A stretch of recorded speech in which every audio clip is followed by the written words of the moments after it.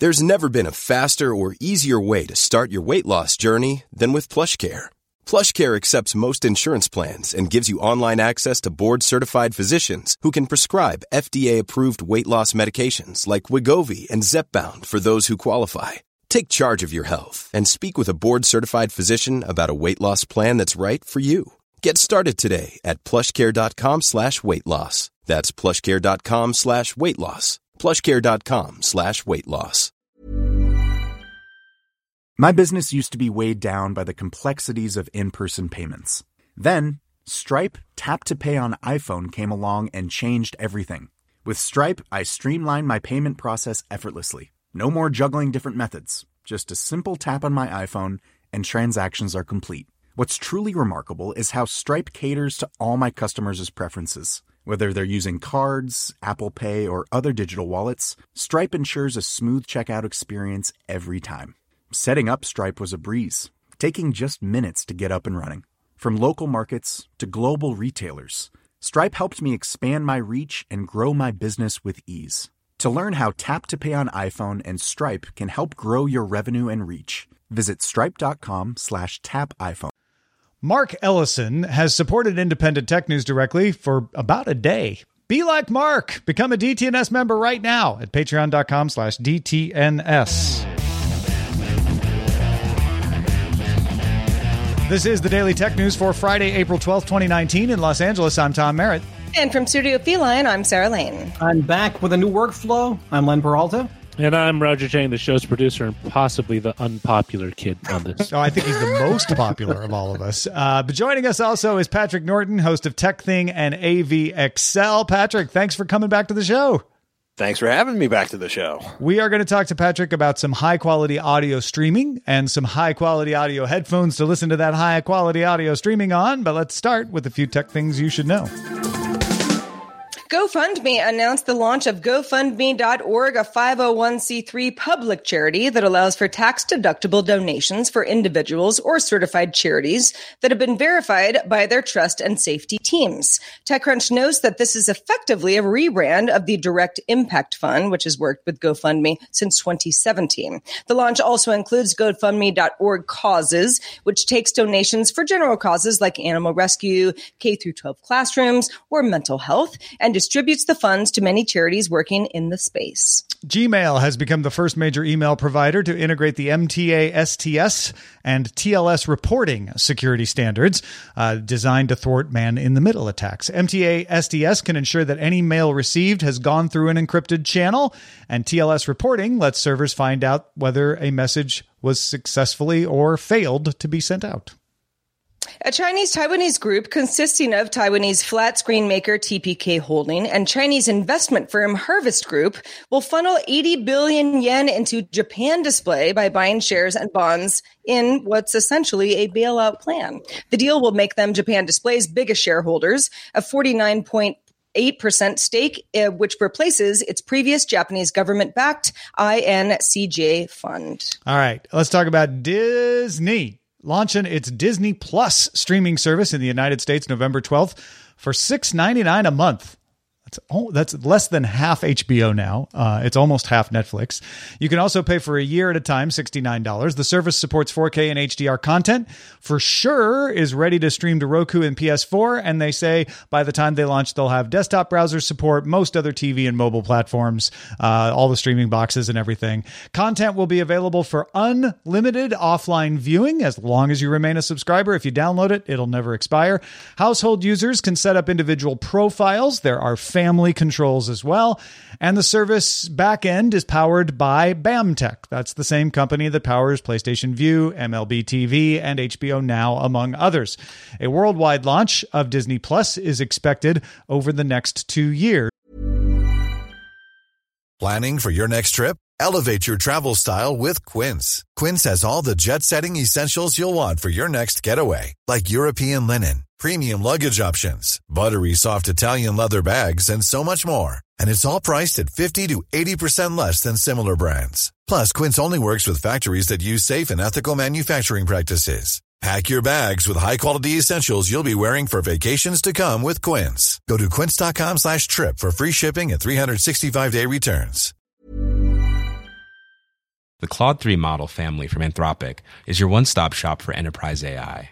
With models at every point on the price-performance curve, you no longer have to make trade-offs between intelligence, speed, and cost. Claude 3 Opus sets new industry benchmarks for intelligence. Sonnet strikes the perfect balance between skills and speed. And Haiku is the fastest and lowest cost model in the market, perfectly designed for high-volume, high-speed use cases. Join the thousands of enterprises who trust Anthropic to keep them at the frontier. Visit anthropic.com/Claude today. My business used to be weighed down by the complexities of in-person payments. Then, Stripe Tap to Pay on iPhone came along and changed everything. With Stripe, I streamlined my payment process effortlessly. No more juggling different methods. Just a simple tap on my iPhone and transactions are complete. What's truly remarkable is how Stripe caters to all my customers' preferences. Whether they're using cards, Apple Pay, or other digital wallets, Stripe ensures a smooth checkout experience every time. Setting up Stripe was a breeze, taking just minutes to get up and running. From local markets to global retailers, Stripe helped me expand my reach and grow my business with ease. To learn how Tap to Pay on iPhone and Stripe can help grow your revenue and reach, visit stripe.com/tapiphone. I'm not even going in to the original content from Marvel and Star Wars. The Mandalorian will be available from day one. That's the Jon Favreau Star Wars universe series. There will also be movies. Captain Marvel is going to go there when it hits the end of its window. So will The Lion King. All of the Star Wars movies, although I didn't notice Last Jedi on the list, but all the Star Wars movies, except maybe The Last Jedi right away, will be available at launch on Disney Plus, except for obviously Episode 9, which won't have come out yet. But once Episode 9 is out of the window that prevents it from being on streaming, it will come to Disney Plus. And I assume Last Jedi will follow once it's done with its obligations elsewhere as well. So, what do you guys think of Disney Plus? I think there was like a tantrum that I heard things being flung somewhere down on the peninsula, and now I know why after reading that article. I think Disney's out for blood. I think they want to hurt Netflix. I think they want to hurt HBO, Showtime, and everybody else they can in the industry. They've got. So you're so talking much about money. the Silicon Valley Peninsula. Yes. Actually, they're also over in Hollywood, so I think I heard the same thing you're talking about over here. Well, I was thinking of like Netflix. Where's Netflix's main office? I mean, used to be wherever it was. Yeah, somewhere south of me, there was flinging of things. But it's crazy, right? Because it's like we're gonna have all the movies you love. We're gonna have all these new series, and by the way, your kids who watch all of this stuff now you can have it for $7. It's just I didn't even talk about High School Musical and original content around High School Musical and reunions of the original High School Musical cast. I mean, that's not. Well, they also make content for younger children too. So I'm fascinated by the price. I'm curious to see how well it works.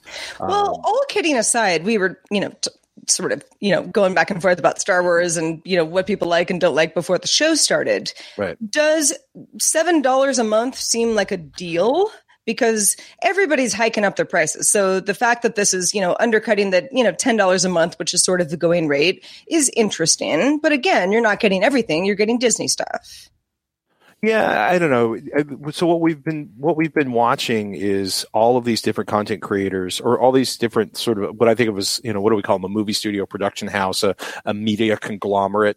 They've all been sort of like, oh, we need to start like CBS. We're going to do, a Star Trek thing, and we're going to make you, subscribe to our service. All these different services are basically still pissed off about Netflix having access to their content for so many years so cheap. And I don't agree with you on that. I don't think they're pissed off at all. This is a purely like emotionless business move. Disney was happy to get money from Netflix for years until they realized, hey, we could make more money if we move this inside. So now they're moving it inside. I also don't think Netflix is that worried about Disney Plus. I would be more worried if I'm Netflix about what Disney's going to do with Hulu and all the Fox stuff that they're going to put into there. Because The Simpsons is going to Disney Plus. But all that other Fox FX stuff that they have, that's going to go into Hulu. And that's where I think Netflix is going to feel the heat more. If I will act like an emotional analyst and not speak like myself, I'd say the emerging markets in streaming media indicate that most production houses will be pulling content inside behind a paywall instead of offering users the opportunity to enjoy a broad selection across. You know what I mean? Like It's Netflix always is been going behind to be a paywall. It just depends on who manages the paywall. That's all. I know, but I mean, it's like, it's one thing to have, you used to be able to get almost everything movie wise on Netflix, right? And then it's sort of, Netflix lost that Starz contract, that hack they had to access the content. But that's what I'm saying is it's pretty soon, if you have, fairly wide tastes, you're going to be paying for like 13 different $8 to $15 a month subscriptions. I was like, I want Game of Thrones, and I want American Gods, and I want this, and I want that, and I want the other thing and that thing, and all of a sudden you're up to like $80 or $100 a month in different services. What will happen is you won't do that because you won't be able to afford it, and a bunch of those services are going to go under, and then the whole market's going to balance out. Well, and that's why I think, VOD services as a whole, like every company's like, let's shoot our shot. I don't know. Maybe people will, subscribe and it'll be great. Most of the time that isn't the case because it's too limited as far as content goes. Yeah. Nick with a C in the chat room just said, I think it'd be a better deal if there was an option to pay per film. There is. It's called renting.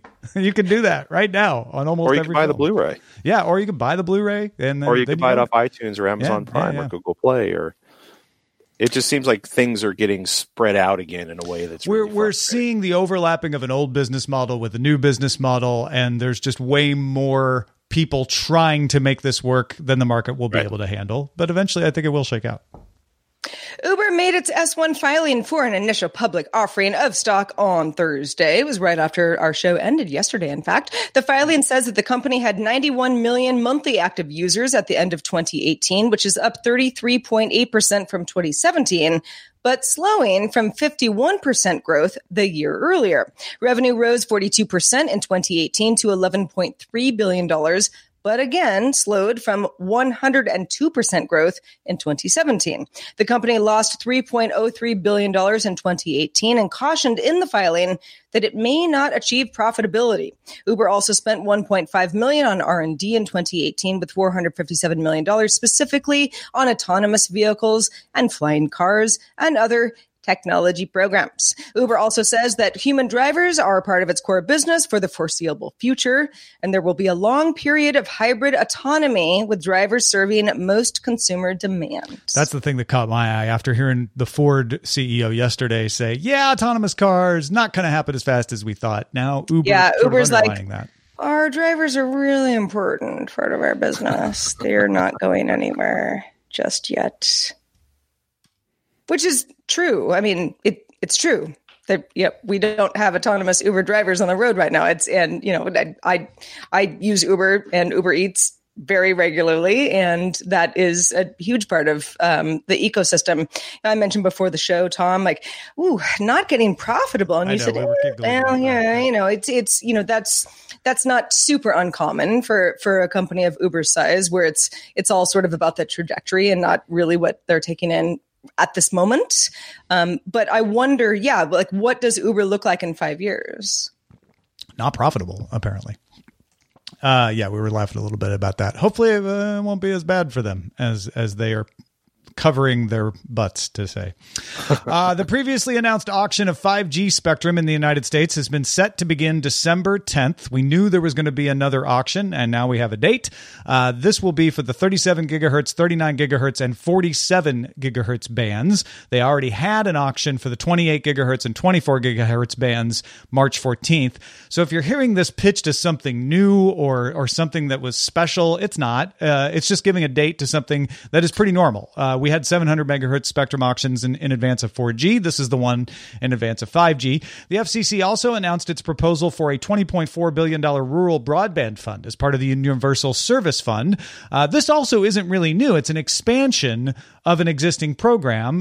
Previously, and in fact currently, there's a $9 billion fund that was started in 2015 that provides $1.5 billion a year for rural broadband, up to 10 megabits per second of service. This new fund would provide $2 billion a year over 10 years and encourage up to gigabit service. So it's taking that fund, adding a little more money, and saying, let's do a lot better than 10 megabits per second. Let's do gigabit out in the rural areas.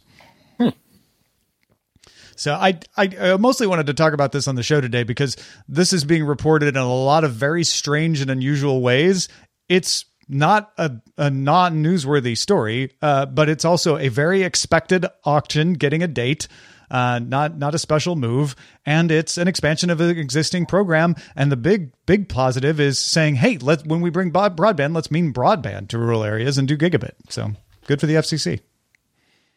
App researcher Jane Manchin Wong discovered that Facebook is testing the possibility of returning Messenger back into the core Facebook app. The existing Messenger icon in the Facebook app would take users to a chat screen rather than opening up the separate app as it works now. Wong notes that the integrated Messenger he saw can only send and receive messages and still requires the Messenger app to make calls, send photos, or send message reactions.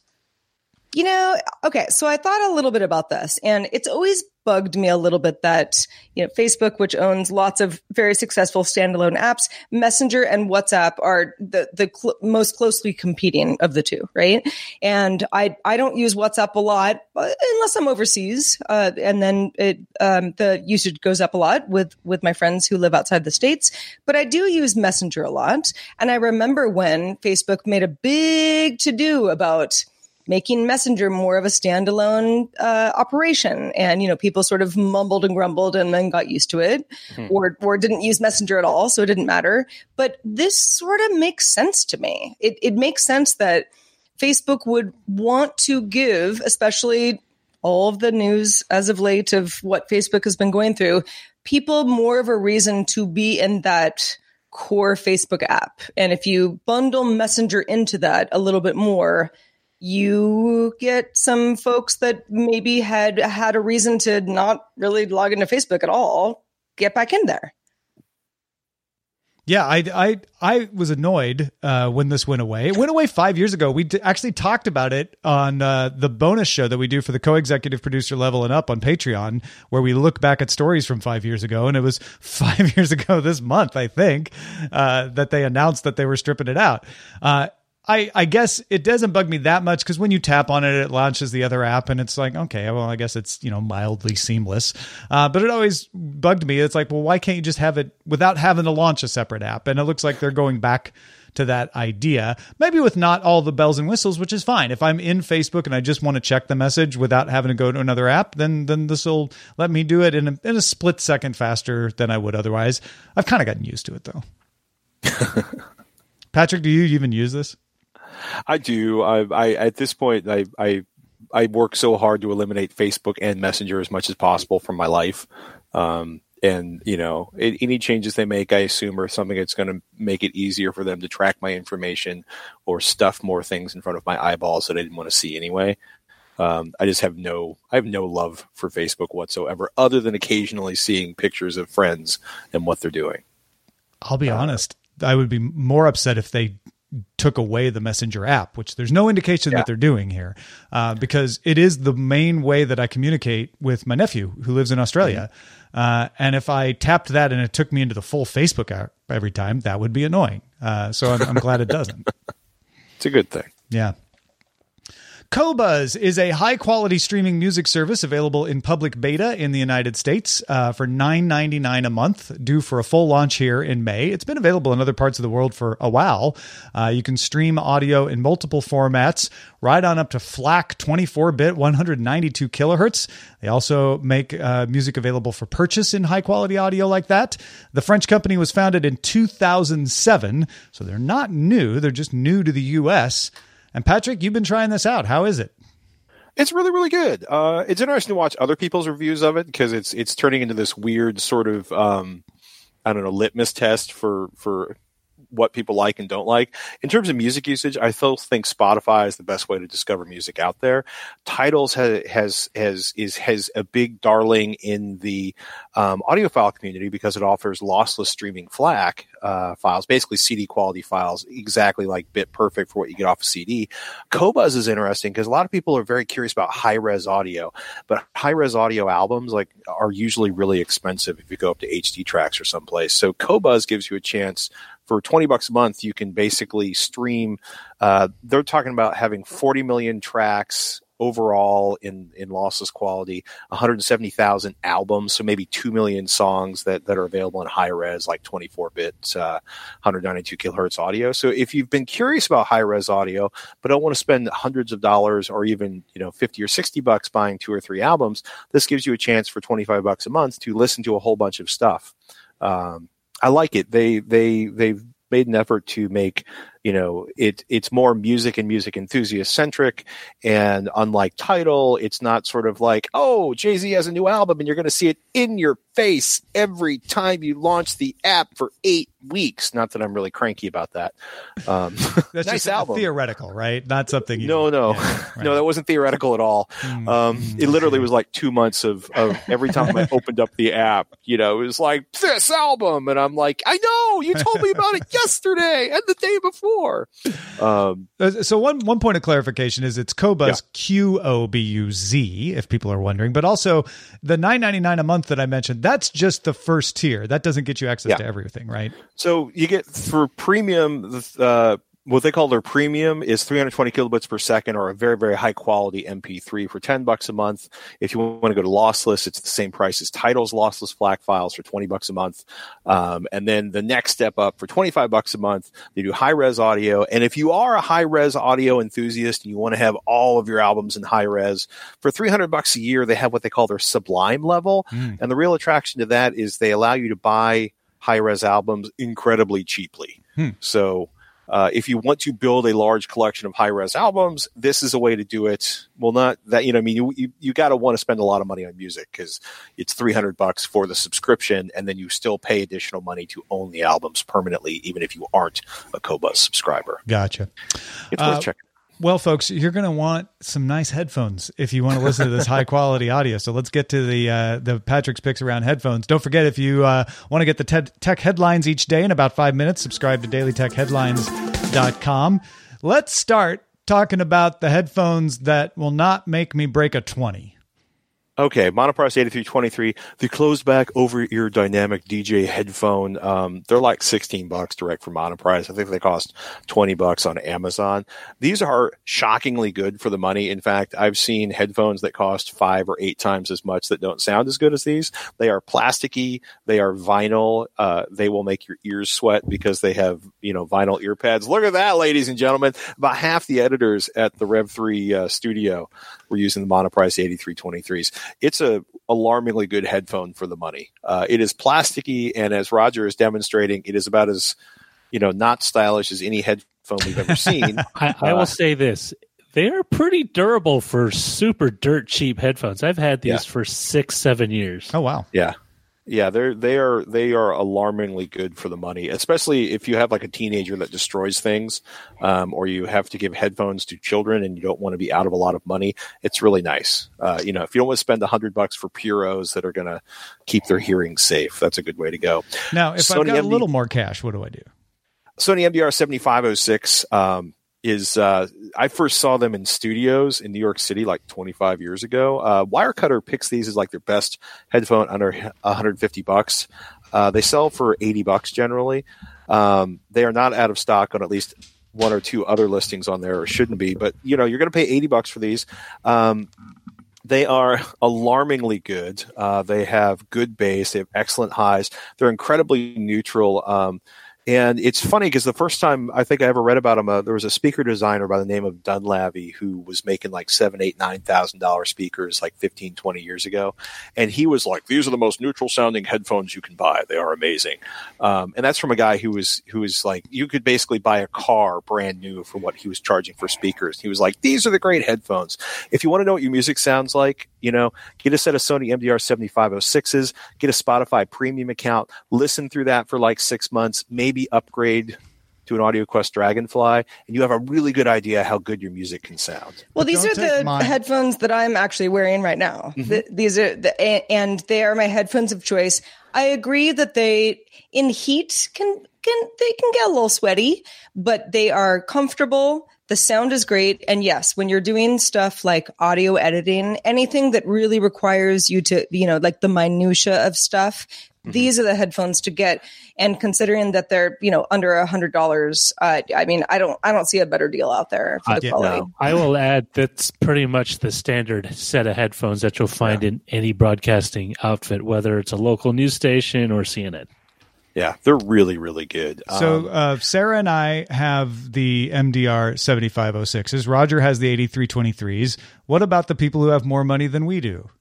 Well, I have both of those. Something that came out last year, I saw them for the first time last summer. Monoprice's 565C closed back. They're basically a closed over-ear headphone. These are planar magnetic, and a couple of years ago, I thought planar magnetic was going to wipe out, dynamic or regular speaker style drivers at the high end. Turns out there's a lot of goodness left in dynamic drivers, but these sound phenomenal. Big solid sub bass. If you want to really hear everything in your electronica or your orchestral music or your jazz, these are really, really good. They have more bass than Hi-Fi Man's 400s, which are kind of at least until I heard these, were kind of the go-to for an audiophile headphone for a couple of $100. They're closed back so you won't irritate your neighbors, and they have a really, really good soundstage. I mean, a really wonderful headphone. You're going to want to have lossless tracks, or you're going to want to have some high-quality tracks. If you're listening to the standard level Spotify or something, I wouldn't waste my money buying a $200 set of headphones. And then if you want to waste your money buying an $800 set of headphones, what should I get? You are a super audio geek. You have ripped your entire audio collection to FLAC, or you've got a giant collection of high-res audio files. You want to take it to the next level, and you don't want to spend $4,000. I mean, these are Mr. Speaker's Aeon. They have an open back and a closed back version. This is an unbelievably well-tuned, these sound amazing. But, like a lot of things in life, this is not the thing. You don't spend $800 on a set of headphones so you can sit in your office with a bunch of people yelling in the background. This is like, I'm going to sit and I'm going to listen to music and I'm going to concentrate on every detail, and it is going to be a phenomenal experience, which sounds like I'm mocking it, but I'm really not. But this is to get a better set of headphones than these. These are like $800 new. They sell refurbished versions off the website for like $670. I've seen them for sale used for like $500. You're going to have to spend probably $2,000 or $3,000 to get something that sounds better than these. Dan Clark, the Mr. Speakers, he's an interesting cat. Like $800 sounds like a lot, and it is, but they're half the price of his previous sort of flagship headphones, and I think they are as good sounding or better as the $1,600 headphones. And his way of looking at it is that most people will never hear, much less buy, a set of $20,000 speakers. So my goal is to give you that phenomenal level of audio quality for under $1,000. And if you look at it that way, it's kind of interesting. That's fantastic. What a great roundup. And folks, if you want to know links to these products that Patrick's talking about, we'll have them all on the website in the Google Doc that's embedded there at dailytechnewsshow.com. But just to recap, it's the Monoprice 8323s that are $16, the MDR 7506 from Sony, a classic, for $80. Mine have lasted me like 12 years, 15 years. The Monoprice M565C for $200, and the Mr. Speakers Aeon for $800. Thank you, Patrick. You're welcome.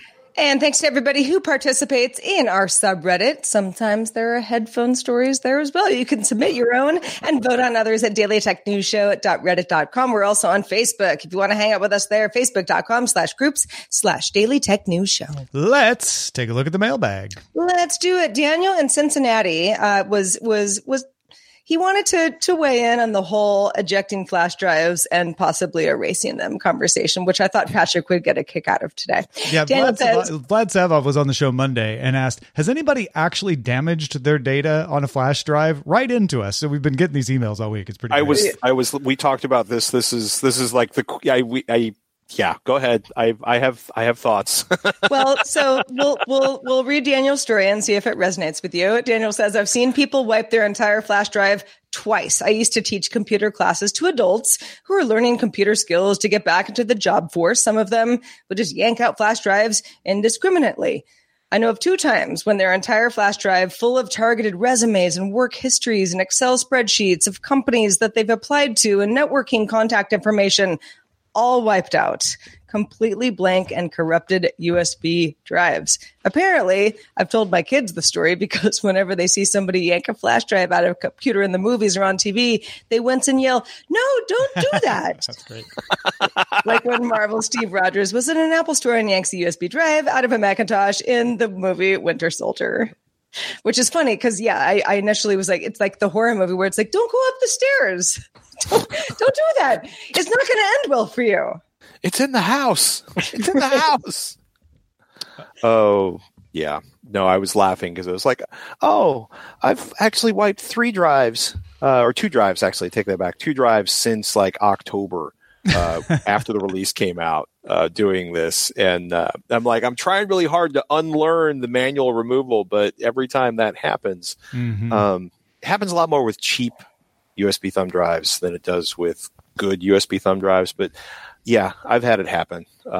Sometimes at the worst possible time with the worst possible data. I'll be honest, I will continue to eject the things for a long time in Windows, even though they tell me it's okay. It's a learned behavior, you know? What are you going to do? Also a learned behavior is getting great art from Len Peralta on Fridays. Len, what have you been drawing today? Well, let me preface this art by just saying this is an editorial cartoon. Yeah. Okay. What do you say that? It's an editorial cartoon. And it actually shows the big mouse in a positive light, if you want to look at it that way. This is called Disney is Set to Stream. And it's the classic image of our friend Ricky Rouse, who has his foot up, his right foot up. And he's about to squash the competition, folks. His yellow shoes are poised to take Netflix, YouTube, and Apple off the stage. Out of the game. Thanks for setting up the market for me, guys. Yeah. Please don't sue me. So yes. Actually, it does say, please don't sue me on this print.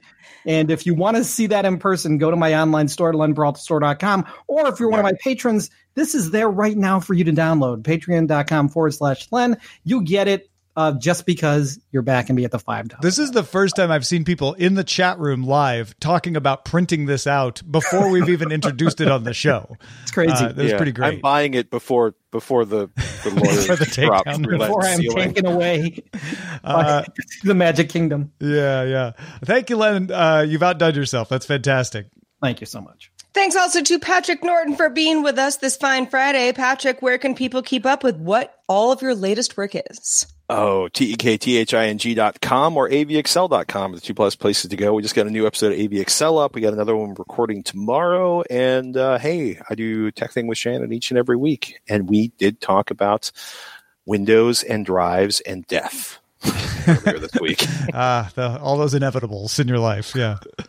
Check it out. TEKTHING.com. You hear me talk about all the cool things you get if you're a member of DTNS at patreon.com/DTNS all the time. This week is the week to join if you haven't already. Just out this morning, a Wi-Fi 6 explainer was my editor's desk for people at the associate producer level and up that explains what Wi-Fi 6 is, why you will benefit from it, and when you should worry about replacing your router to get it. That's all in the feed right now at patreon.com/DTNS. And then this evening, a little bit ahead of the rest of the world, you'll get an early look at an interview I did with Karen Howe about machine intelligence. What is AI? How do you separate the hype from the reality? And she does a great job of explaining what machine learning is and supervised and unsupervised learning. So if you've been trying to get all that stuff straight in your head, this is the chance to do it. That's coming this evening to the patrons at patreon.com/DTNS. It'll be in the public feed tomorrow morning as well. Our email address is feedback@dailytechnewsshow.com. Keep them coming. We're also live Monday through Friday at 4:30 p.m. Eastern, 2030 UTC. Find out more at dailytechnewsshow.com/live. See you Monday, folks.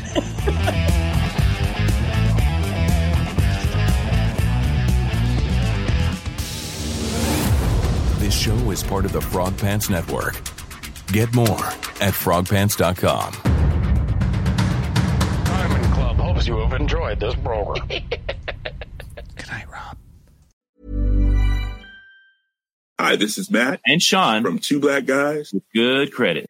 From a local business to a global corporation, Partnering with Bank of America gives your operation access to exclusive digital tools, award-winning insights, and business solutions so powerful you'll make every move matter. Visit bankofamerica.com/banking for business to learn more. What would you like the power to do? Bank of America, N.A., copyright 2024.